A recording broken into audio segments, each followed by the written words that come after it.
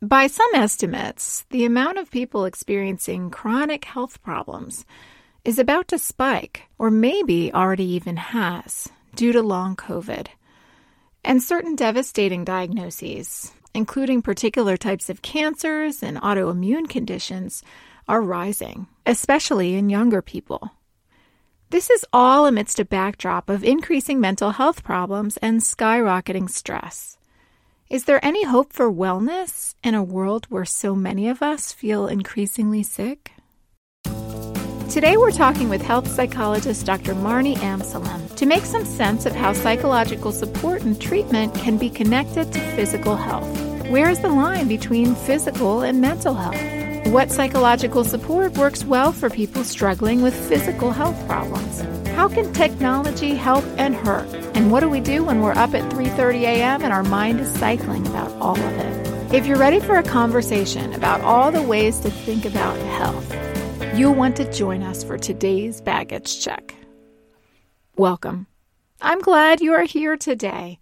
I'm Dr. Andrea Bonnier, and this is Baggage Check, mental health talk and advice, with new episodes every Tuesday and Friday. Baggage Check is not a show about luggage or travel. Incidentally, it is also not a show about whether a college has actually ever offered a class in underwater basket weaving. So let's get going. Today I am particularly excited. And that's because we have on licensed clinical psychologist Dr. Marni Amsellem.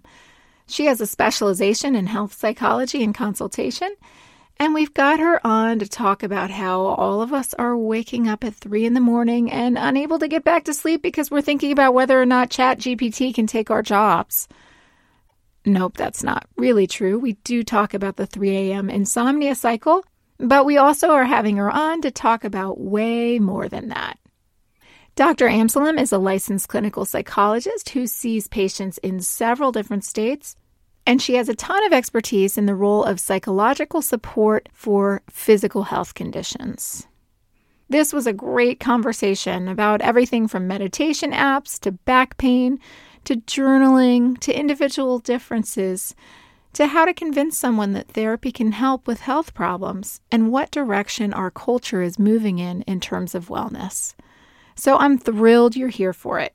You can learn more about Dr. Amsellem at her website, smarthealthpsych.com. Here we go. Well, I'm so excited to have you here, Marni. Welcome to Baggage Check. Thank you so much. I am delighted to be here. Yes, it's so great to be able to talk about these issues because I find lately that people are really starting to understand that mental health and physical health, it feels like not only even just that they're intertwined, but they're one and the same in so many ways. Absolutely. So, yeah, it's really a pleasure to have you. Why don't we start by hearing a bit about how you got interested in health psychology in the first place? So it sort of was a bit by chance, as things often are in life. But when I was looking at graduate school, I wanted to study stress and coping. And so I was looking for where I could do that, and where I ended up going, the track was within a health psychology concentration. So in so doing, in my coursework, and of course in some of the research I was doing in grad school, I realized that this was fascinating to me, because what I really loved about studying stress and coping was that individuals all approach things uniquely, right? And so if there was a common stress, such as, a new diagnosis of something, two different people will respond two different ways. So that was something that has always, that's fascinated me and compelled me to want to stay in that space. Yeah.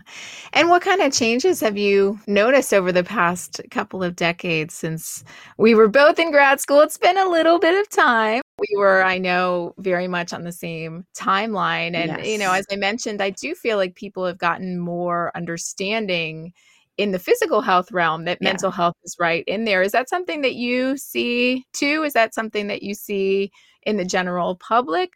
I think so. Yeah, I think that there's definitely been more openness and acceptance to that. I think, with some of the tools that we have accessible to us, because in that time, I know we're going back in time to when we were in grad school.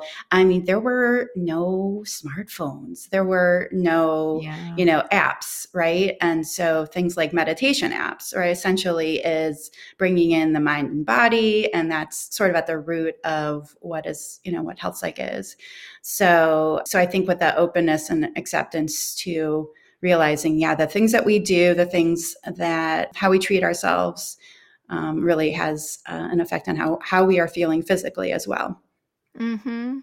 Yeah, the sheer volume of changes and advances in terms of the average consumer or the average person seeking mental health services, they have so many more avenues now because of the technology. Do Absolutely. you find some of that promising? I know I'm oftentimes talking about negative aspects of technology, but certainly there have been so many positive aspects as well, I think, especially in health psychology. I Is am a that right? huge fan of mobile health applications that are well vetted and validated to do what they say that they do, right? So that there's Mhm. evidence base behind them. They've been tested in research to show that that these tools are effective for so many reasons, but it makes things accessible at our fingertips for everyone, typically in a very Mhm. cost-effective way.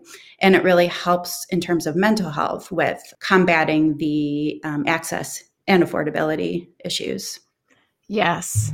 That makes So, a big difference, I'm yes. sure.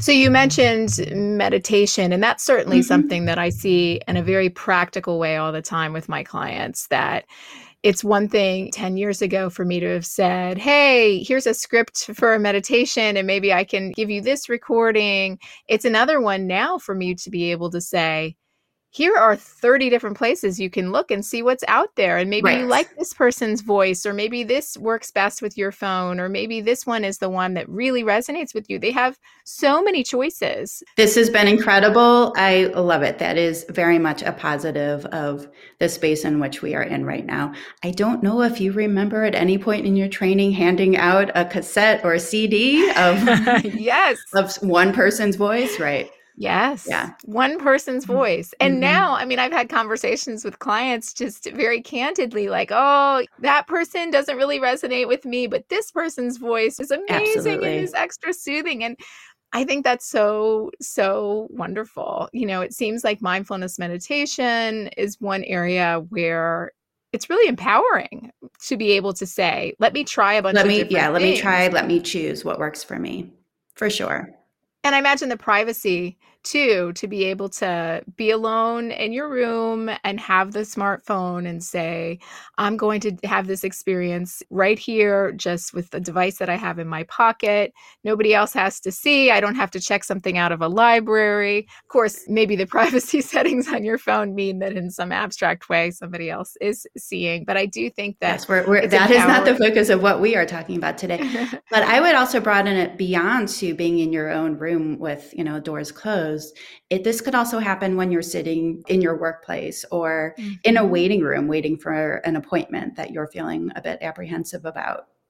So Mhm. you can use this tool anywhere. Yeah, and that's what Hmm. makes it so positive. So, thinking about waiting rooms and appointments, and Hmm. I know you have a lot of experience working with people who are really transitioning to difficult types of diagnoses in the health Yep. realm. What kind of trends have you seen in that in terms of whether or not people recognize that therapy could be helpful? I've got this diagnosis, for instance, that's traditionally thought of as being just physical health related. Have you seen a bigger willingness in maybe the medical health community as well to steer people into mental health treatment over time? Absolutely. That has been also a trend in the positive direction. I think that there's a lot of physical complaints, whether we're talking about pain, particularly related to back pain, but it can be in a whole lot of other physical, regions of our body, where as the medical issue is being assessed, it is clear that there are some other life stressors or just approaches to life that are interfering, that Mm-hmm. are really contributing. Whether or not they are the etiology or like the cause of the physical complaints, or they are maintaining the complaint, it is clear that addressing these, the mental health aspects are part of the solution. Mm-hmm.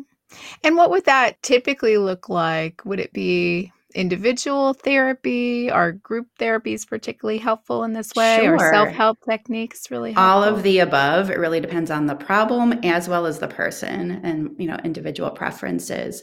So if it is kind of going to, the example of back pain, and it's clear that there's a whole lot of life stress happening, you're kind of feeling like unsolvable problems or not getting enough sleep, right? You can kind of target, some problem solving or addressing if there are underlying mental health diagnoses, and targeting the cause of those problems, certainly, and working on some strategies for stress management and for improving sleep. Sleep is so huge in so many of these Huge. things Yeah. because I think so many health issues disrupt sleep. Obviously, mental health issues can disrupt sleep. And then Mm-hmm. disrupted sleep makes you physically less resilient, makes you emotionally feel worse. And so the Absolutely. cycle starts anew. And it really seems a little problematic that even folks that aren't struggling from physical health issues, their sleep quality has not been great in recent years. There's some Mm-hmm. troubling data on that. Yeah. So when we are having difficulty sleeping, it can certainly be contributed by many different things, whether they are environmental things going on in our home or in our, lifestyle, like crying babies and things like that, or they are stresses like unresolved things, worries that we have that are staying with us. Mm-hmm. Unsolved problems, they can show up and it becomes a bit of a reinforced cycle where we realize, oh, it's 2:30. That is the time for me to wake up and start worrying about things. That is a Mm-hmm. very common experience actually for people. But Yeah. when we do things behaviorally to try to facilitate our sleep, obviously the level of challenge depends on, the individual and how deep rooted their sleep issue is. But when we make some changes to help improve our sleep, that of course has carryover effect into how we are feeling the next day, right? How focused we are feeling, perhaps our patience, and how open we are feeling to the Mm-hmm. challenges of the new day. So very much we Yeah. all know that a good night of sleep feels amazing, and Mm-hmm. we are able to approach the day quite differently. Yeah, I often talk to audiences about just evolutionarily how we are bred to be more anxious and negative when we're underslept because it used to keep us alive, right? For It used to be sure. a wonderful adaptation that, hey, if we're underslept, we can't run as fast and we're sluggish, we're more in danger. So therefore, our brains are going to adapt by seeing everything as being extra threatening so that we'll be on guard. And nowadays, we don't need to run from predators so much. Now we're just at work and we're super annoyed with our coworker, or we're super fearful of our neighbor or someone who's different from us just because we're underslept. But it's interesting you mentioned too that waking up in the middle of the night. I hear from so many people, especially parents, that even long since the time when they had to wake up for kids, there's almost that chronic conditioning of waking up and worrying about something in the middle of the night. I work with so many mothers in particular who say, "Oh, there it is. It's 3:30 a.m. and maybe I got up cuz I had to go to the bathroom or something, but now my brain is cycling and I cannot fall back asleep and it's miserable for folks." Absolutely. Right. Yes. I think that is a human experience to have empathy to that, because whether or not we have experienced a long-standing kind of habitual pattern like you're describing, or we've just had a night or two of rough non-sleeping, right? We can relate to that. But what you are referring to very much has been habituated, where it's set in because of Mhm. life circumstance, right? But Yeah. then there had been this habituation. We are behavioral beings, right? And we Mhm. very much learn associations. And if there is this, the internal clock that we have is set And we learn, okay, well, this is what happens, at exactly 3:31. We think about all of the things that we need to do tomorrow. It doesn't need to be a big worry. It could also be, just the everyday things too. But Yeah. those are things, on the positive, these are things that we can address. These are solvable problems. Yeah. And so what typically is helpful for folks in that scenario, something that in the light of day feels manageable. I think again, we've all had that experience, like you said, where it's 3:30 and it feels just that much more formidable and terrifying. This thing that we're going over our head because it's dark Yep. and we feel more helpless or hopeless about it. So people who are experiencing this cycle and it's really impairing them, what are first steps in terms of trying to break that cycle or even just seek out help for it? Yeah, I mean, so there is the approaches that I'm going to share right now are going to be borrowed from a very effective way to treat insomnia. So whether or not we're actually referring to insomnia or just difficulty sleeping, Mm-hmm. there are a lot of behavioral things that we can do. And aspects of our thoughts that are reinforcing this and maybe kind of setting up our expectation of, oh no, I'll never be able to fall back asleep again. My Mm-hmm. morning tomorrow will be shot, right? Or these automatic thoughts that we are having, right? Mm-hmm. So, a very effective way to treat insomnia is a technique called CBTI, cognitive behavioral therapy applied to insomnia, which has a Mm-hmm. very behavioral component to it as well in terms of restricting sleep and resetting really your wake time to help compress the amount of wakings that happen Mm. during the night and improve sleep efficiency. And that is a bit of a mathematical equation of the amount of time that you are, asleep and compared to the amount of time you are in bed. And you want it to be pretty high, right? Where you're not spending a whole lot of time in bed staring at the ceiling or tossing and turning, so to Mm-hmm. speak. So, so some of the things you can do are when you notice you are tossing and turning, getting up out of bed and going to a different location because, again, you want to pair your bed with successful sleep. So this can help reset you in your night of sleep. So going maybe to the couch, turning on a low light, and notice I have not yet mentioned a smartphone. Mention it now to say that would not be recommended by any means. What I would do is maybe even have something, if this is a repeated pattern, have something nearby that you can access. You're not even thinking so much about it. Maybe a boring book. I often tell people this, something maybe you've picked up so many times, can never get into. That would be Mm-hmm. the ideal thing to pull out at that time, because you will, once you start looking at it, you will probably notice, physiological signs of fatigue, like yawn. And that is a sign that your body is saying, yeah, I am tired. And this can be the reset that you need. So Mm-hmm. that would be a go-to there. But, tossing and Yeah. turning can very much reinforce that frustration with not sleeping.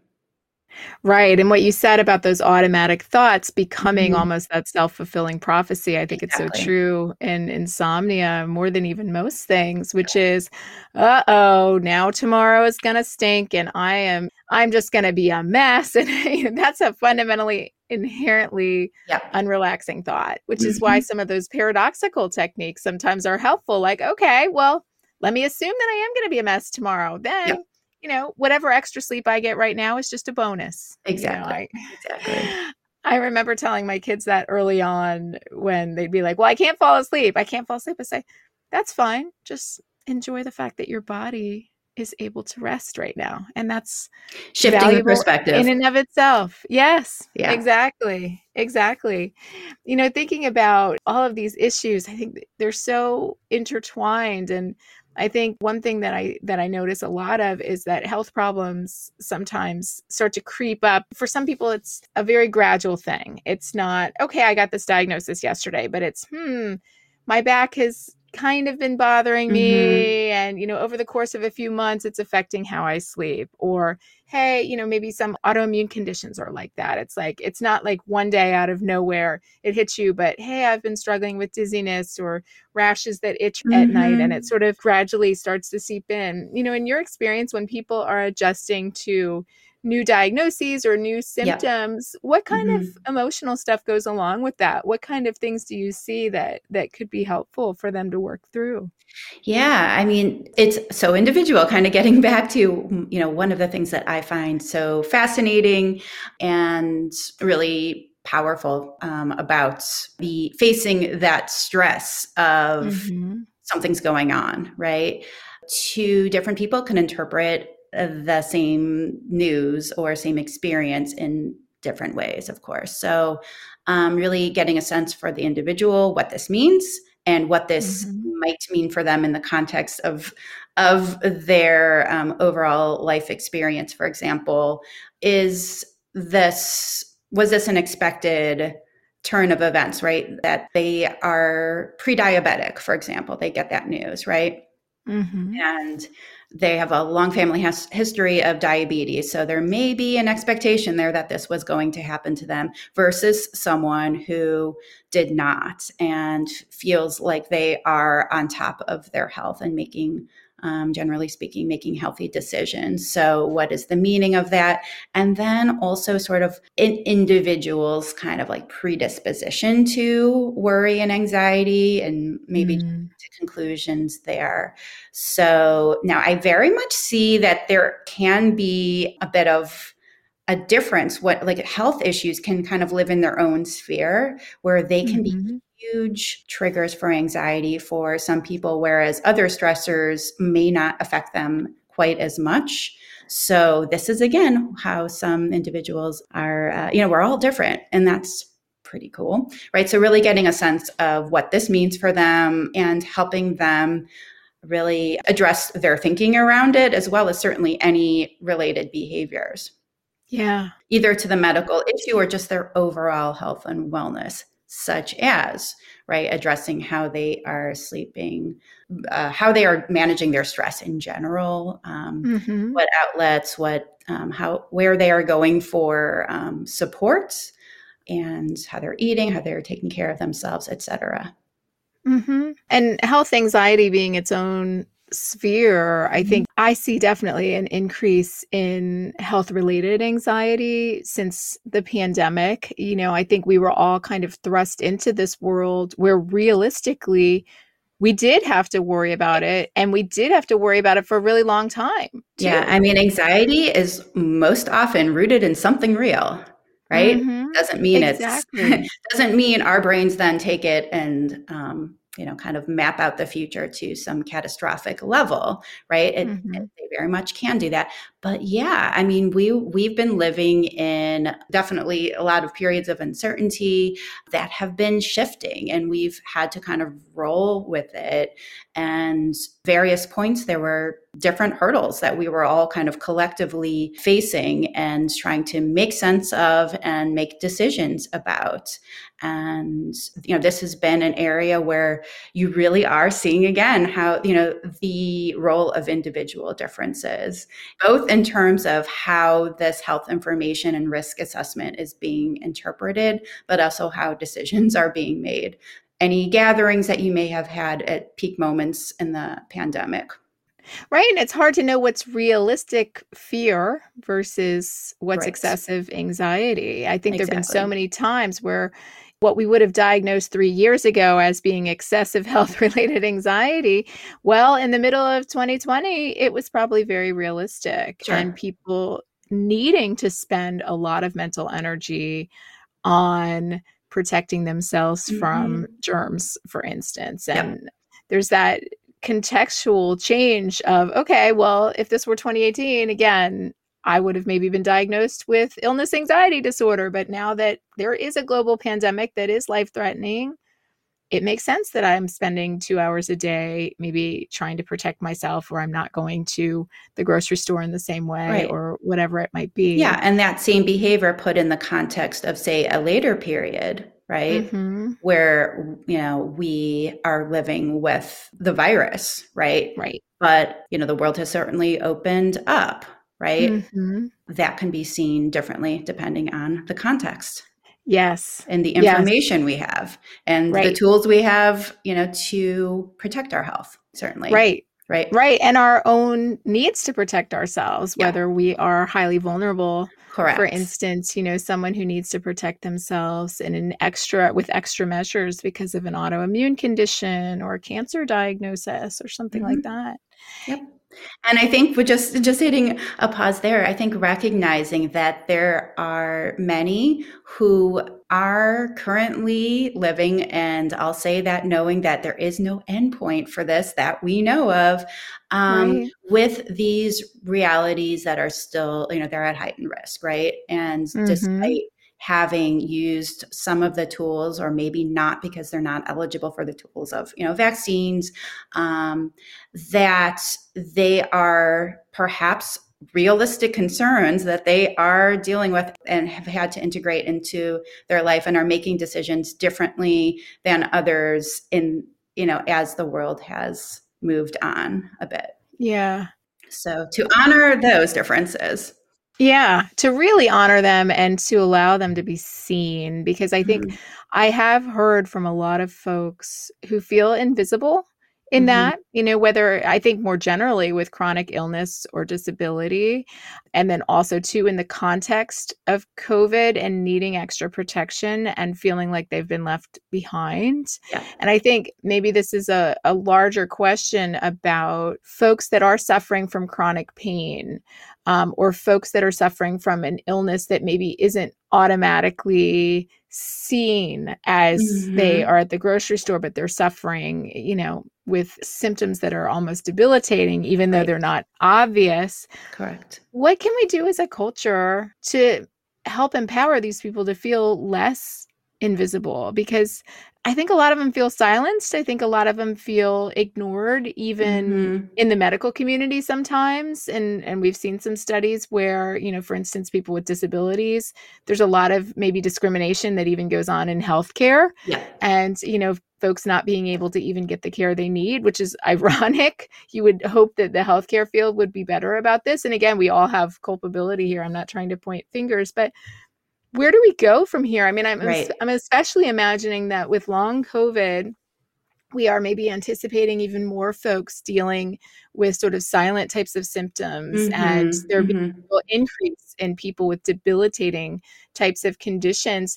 What can we do to recognize this more, to empower people more, and to not make them feel so silenced and invisible? Yeah, I think, back to your earlier question of what I've noticed in the field of health psychology generally over the time that I've been in it, is the greater awareness of this Mhm. being an issue and Mhm. openness to bring this to light. And I think some Mhm. of the facilitators have been, generally speaking, a more open place to talk about differences and bring, feelings of invisibility to public discourse. Mhm. So there's been that. I've seen within healthcare, within professionals, there being a whole lot more topics that are being discussed in professional forums on topics such as recognizing discrimination toward overweight patients, right? Mhm. And in terms of bringing voice to this, I'm about to once again talk about some of the positives of social media, but Mhm. where everyone has a platform, right? So a Mhm. lot of people have brought their experience feeling not seen, or Mhm. feeling, kind of sharing what it is like when they park in a handicap spot because they have their handicap designation in their car, and get out of the Mhm. car, and it's, and they look to the outside world as a healthy person, right? Mhm. And so there is a place to share that voice. Um, Mhm. and certainly there's a place to share the voice of those struggling with mental health conditions, which, as we know, very much might be invisible to Yes. the outside world. Yeah. Yeah, it's so true. I mean, most mental health conditions have at least a layer of being masked, at least in superficial interactions. I Absolutely. mean, not all, some Mm-hmm. symptomology is pretty overt, but I Mm-hmm. think and in our culture sometimes we put that sheen on it because somebody says, "Well, I didn't know they were struggling because they seemed happy when, Yeah. I saw them at work or whatever." And I think you're right in that social media has allowed people a forum maybe to Yep. speak out more and to find To other find folks. correct, right, to connect with Yes. others. And it's certainly been beneficial that a lot of influencers, right, celebrities, so to speak, have come out about whatever their struggles were that, to your point, are being masked by the public persona, Mhm. and recognize and saying, if I share my story, maybe this will help others, right? Yeah. And finding that it really, this really is something that people can connect with and can be inspiring for them to both bring awareness to what they're experiencing is worthy of paying attention to, or getting treatment for, or Yes. sharing with others in their lives, Mhm. basically taking Yeah. action on. Right. And Hmm. helping people get into treatment, I know often is Yeah. the goal if there is a mental health concern or if they just need the Hmm. support because they are struggling with something really challenging Yeah. like chronic pain or something. What would you say to a skeptic about that? Somebody who's really been struggling, they've got a new diagnosis, Hmm. they certainly are showing signs of anxiety or depression, but they just don't think that mental health support, whether it be in the form of individual therapy or group therapy, or even seeking out sort of a connection with others with this illness, they don't think Hmm. that it would be helpful, or they think that it is just beside the point, or, they don't see it as being connected to their overall health. What would you say to somebody like that? Right. I mean, typically those are not the people that we see coming into the office, right? When we Mm-hmm. are in outpatient settings where people are coming in voluntarily, right? What I do hear a lot more of are those in the lives of people with whom I am working that are not recognizing the role of their mental health in how they are, their interpersonal relationships, how they're showing up to work, how they are making decisions and getting through their day. So it is very challenging to reach people that don't want to be reached, right? And that Mm-hmm. has historically been an issue. And the positive I can say is that overall there are, the trends are moving in the direction of greater awareness and recognition of there being tools that can effectively help people manage, healthy tools that people can effectively use to manage challenges, and whether or not it's framed in the context of, a diagnostic label, or if it's framed in the context of, here are some tools that you can use to help deal, Mm-hmm. right? That getting that word out, and certainly reducing the stigma around that, right? We can all use tools. And I like the tools metaphor. I've seen it be so helpful for people who maybe otherwise assume that therapy is sitting around and talking about yourself all the Mm-hmm. time with your feelings.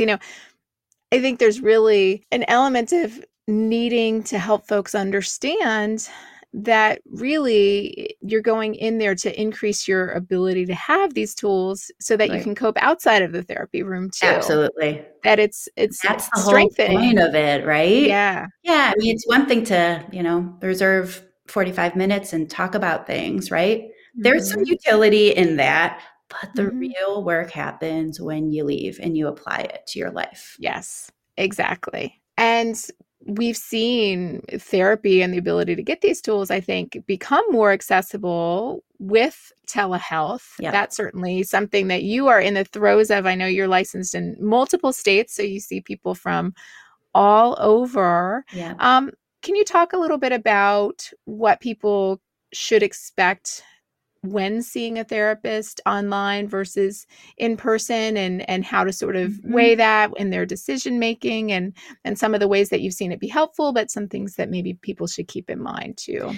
Absolutely. Well, talking generally speaking about what can be extremely helpful about telehealth, the accessibility, right? You can Mm-hmm. be in your own living room or private space anywhere in your residence, right? Really emphasizing the private space.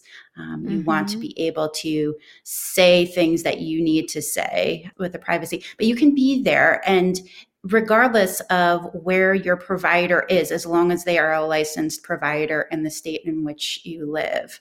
It opens up the possibilities of who you can work with. And certainly if you are looking for a provider who is specialized in a particular area, and there's not that many who are licensed in your, who are in your physical area that it's easy Mm-hmm. for you to get to, or who have availability, right? Who are open and accepting new patients at this time. So it opens up the potential to reach people and, to have access from the Mm-hmm. comfort of your own home.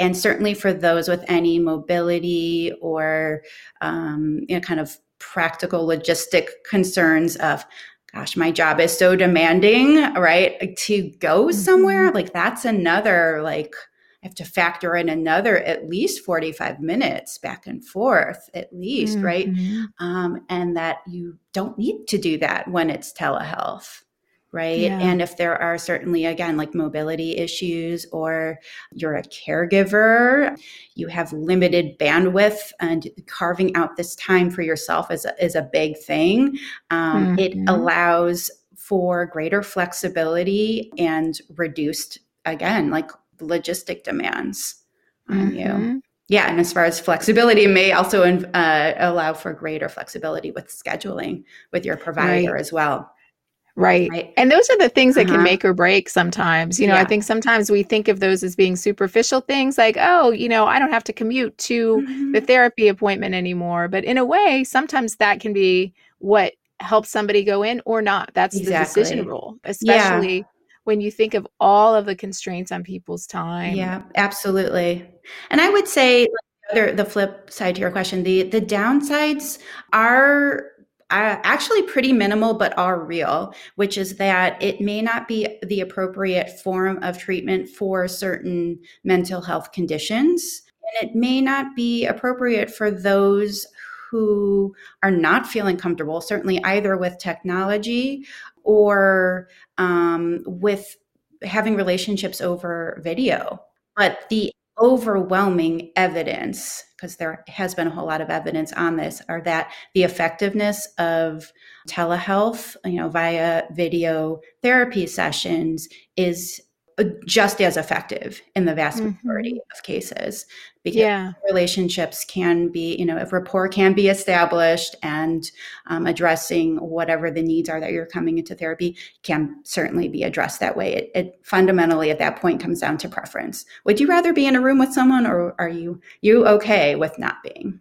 Right. And so the caveats are important, but for most people, they really don't outweigh the Mm-hmm. benefits. And I find that sometimes awkward things come up. Like sometimes there are some clients, for instance, where it's distracting for them to see themselves. So we have to figure out a way for them to not be looking at themselves, Most of the especially. technology does allow you to hide Mhm. your window if you don't want to see Yes. yourself. Exactly. Yeah. Or sometimes the sort of very high achieving, busy person, hey, maybe I'll have another window up as I'm talking my therapy. That And so I think we have to happens. guard against that type of Yeah. thing. Like, no, Mm-hmm. you're not, you wouldn't check email if you were in the middle of a therapy Yeah. session in my office. So let's try to find a way to resist that urge this time. The other main caveat I see, and most of the time this is not an issue, I think sometimes you brought up the privacy, the private space concept, because that's so crucial. And if somebody Mm-hmm. is talking about their family or their roommate or their partner, or especially if somebody is in a relationship that might have a controlling aspect to it, I think Mm-hmm. it's very important that we find a way to protect them when talking and to create a truly safe and private space. Right. I've had some clients in Go cars. out to their cars. Yep, Yep. I Clients thought you in were going to say cars. that. Yep. Yes. And not driving. Let's be Same. clear. Yep. But, even if it's something minor, like, you know what, I'm going to talk about my teenage daughter today, and I want to make sure that she's not in the next hmm room. Or something more serious, which is, I'm thinking of leaving my partner, and I need to make sure that Yep. I can talk freely about this. Right. But yeah, I mean, it speaks, if anything, to the importance of, at the beginning of the therapy relationship, really being clear about all this and being honest about it. And here are some of the drawbacks. How do we think that we would handle these? Because there is such a world of benefit to potentially come. We just need to make sure that we're doing it in the right ways. And I'll tell certain clients, right off the bat, that maybe it's not the best fit for online, just due to the nature of what they're struggling with. Right. But I think, as you said, for most people, it can really be a beneficial arrangement, which is really positive. Yeah. Yeah. I would echo everything that you just said in there. All considerations. Yeah. Mhm. One thing that we haven't talked about, you've done a lot with helping people learn how to journal in a way that can be Mhm. mentally and emotionally beneficial. Could you speak to that a little bit? Because I think that's one of those concepts that some people do it naturally, and then other people kind of roll their eyes like, oh, are you going to tell me that I need to journal about my feelings? But, what I love about some of the work that you've done with it is that you really helps people realize ways that it can truly be actionable and truly make a difference. It's not just kind of this general idea, oh, journaling is good, but if you do it in a targeted way, it has a lot of positive benefits. There's so many ways in which you can do it. And certainly it can be that tool to help with those thoughts, get them out of your head that do surface at 3:30 in the morning, whether it is, again, kind of like working through a big issue, or really just kind of getting those, more like a to-do list, right? Kind of getting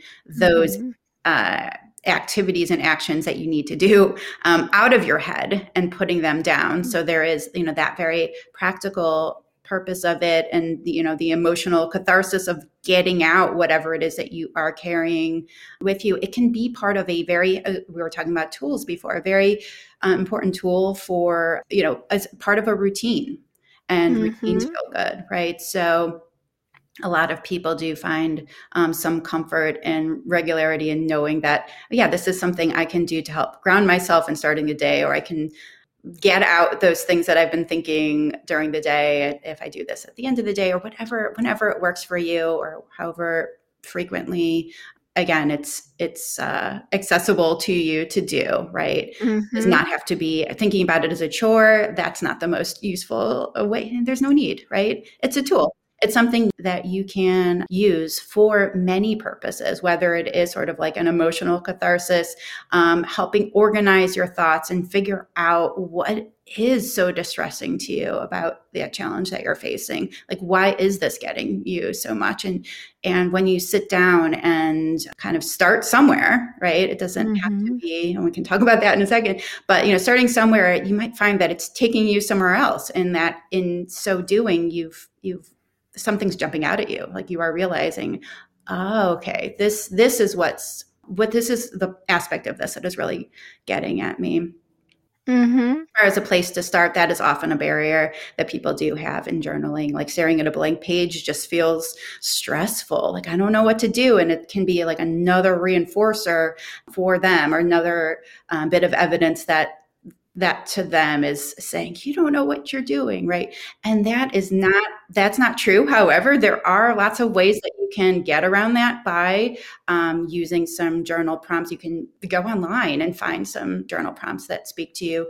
You can go purchase a journal that has some prompts that are already provided for you, and use them as starting places. And one of my favorite things, and some of the things that I've written, has been to also leave some blank pages at the very end, where you can take those same prompts that you used maybe 2 months ago and replicate them again later, when you realize, okay, I am now approaching this. How am I approaching this right now? Let me see. Let me just use this. And maybe after doing this, I'll compare this to what I've written previously.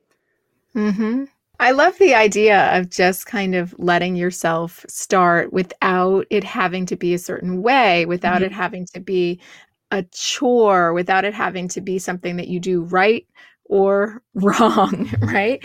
It is right if you try it. And that's as simple as could be. Right. You know, you mentioned the idea of a blank page. Mm-hmm. Is there something really important about, I personally, when I think about writing stuff or collecting my thoughts or even just writing, hey, I need to remember to send that thing into the car insurance or whatever, I Right. do find that writing with a utensil by Mhm. actual writing is somewhat more helpful for me than, oh, I'm entering this in on my phone. But in this day and age, I imagine there's a lot of people who say, well, I'll journal, but I'm going to just type it in somewhere. Does that still have benefits too, I imagine? So you're not going to be shocked to hear me answer it this way, but we're all different, right? Yeah. So whatever works, like whatever is accessible for you, and Mm-hmm. feels right, right? So there is Yeah. sort of like cursive writing when you write, and we those of us that still know how to write in cursive. I don't do I? We're dwindling, we're dwindling mass. We're Right, not even a where mass it might anymore. feel like you are more in tune with your thoughts when you Yes. are, having that proprioception and, the physical Mm-hmm. touch of the pen on paper or pencil or whatever it is. If that Mm-hmm. if that works for you, fantastic. And what's nice about that is that you can then keep all of your entries in one place in a journal. However, if what is most accessible is having your computer with you at all time or your smartphone, there are a whole lot of journaling apps that you can go to, or Mm-hmm. you can just start some sort of document where you are Yes. recording, and Yes. entering it on your computer. There, I would recommend that is somewhere that you, again, feel like is a safe space. Right. That's a really important point. Or like password protected or something like that, if that Yes. is what you're feeling like you're needing. Yeah. No, absolutely. Yeah, and I have a lot of clients that come in, even if it's not journaling per se. I mean, I have clients doing all sorts of things that work for them. And a lot of times it's even just record keeping for, hey, I noticed my So many anxiety this purposes, day and right? what Yeah. triggered it. Right. And they'll pull up their phone and it's right there. And it's And that like, okay. also is, again, speaking as a therapist, that's evidence, right? So Mm-hmm. when it's also information that you are using to Mm-hmm. help you better understand what you're experiencing. So you can draw Exactly. connections of, oh, right, when this is going on, this is typically my emotional response. Or what are the similarities, or what are the patterns that have persisted over time? Yeah. Right? There's so much learning that can come from recording all of this.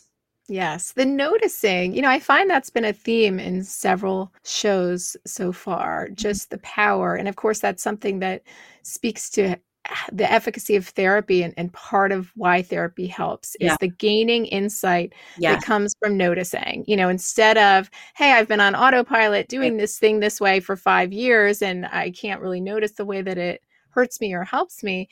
Instead, it's actually the observation. Of course, that's the heart of mindfulness too, right? Is that gentle, curious, non-judgmental observation. But I think there's such power in the noticing, and it seems like journaling is such a great conduit to that because now I'm looking, ooh, and this happened yesterday too, and ooh, every day mid-afternoon I start to feel really irritable, and I didn't put Mhm. that together until Right. I charted it for 2 weeks, Right. right? Absolutely.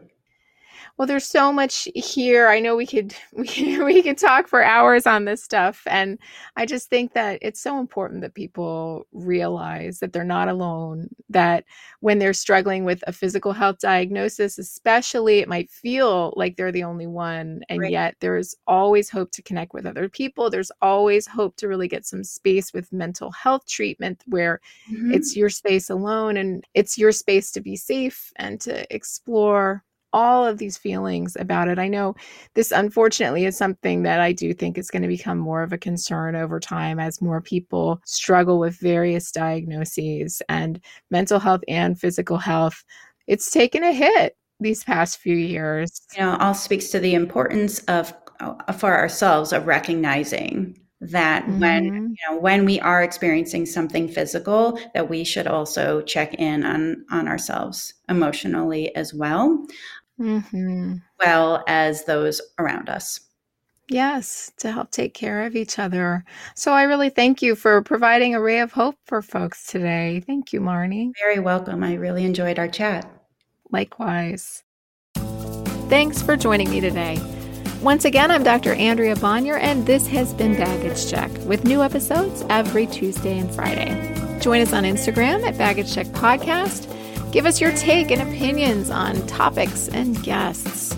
And you know you've got that friend who listens to like 17 podcasts? We'd love it if you told them where to find us. Our original music is by Jordan Cooper, cover art by Daniel Merity, and my studio security, it's Buster the dog.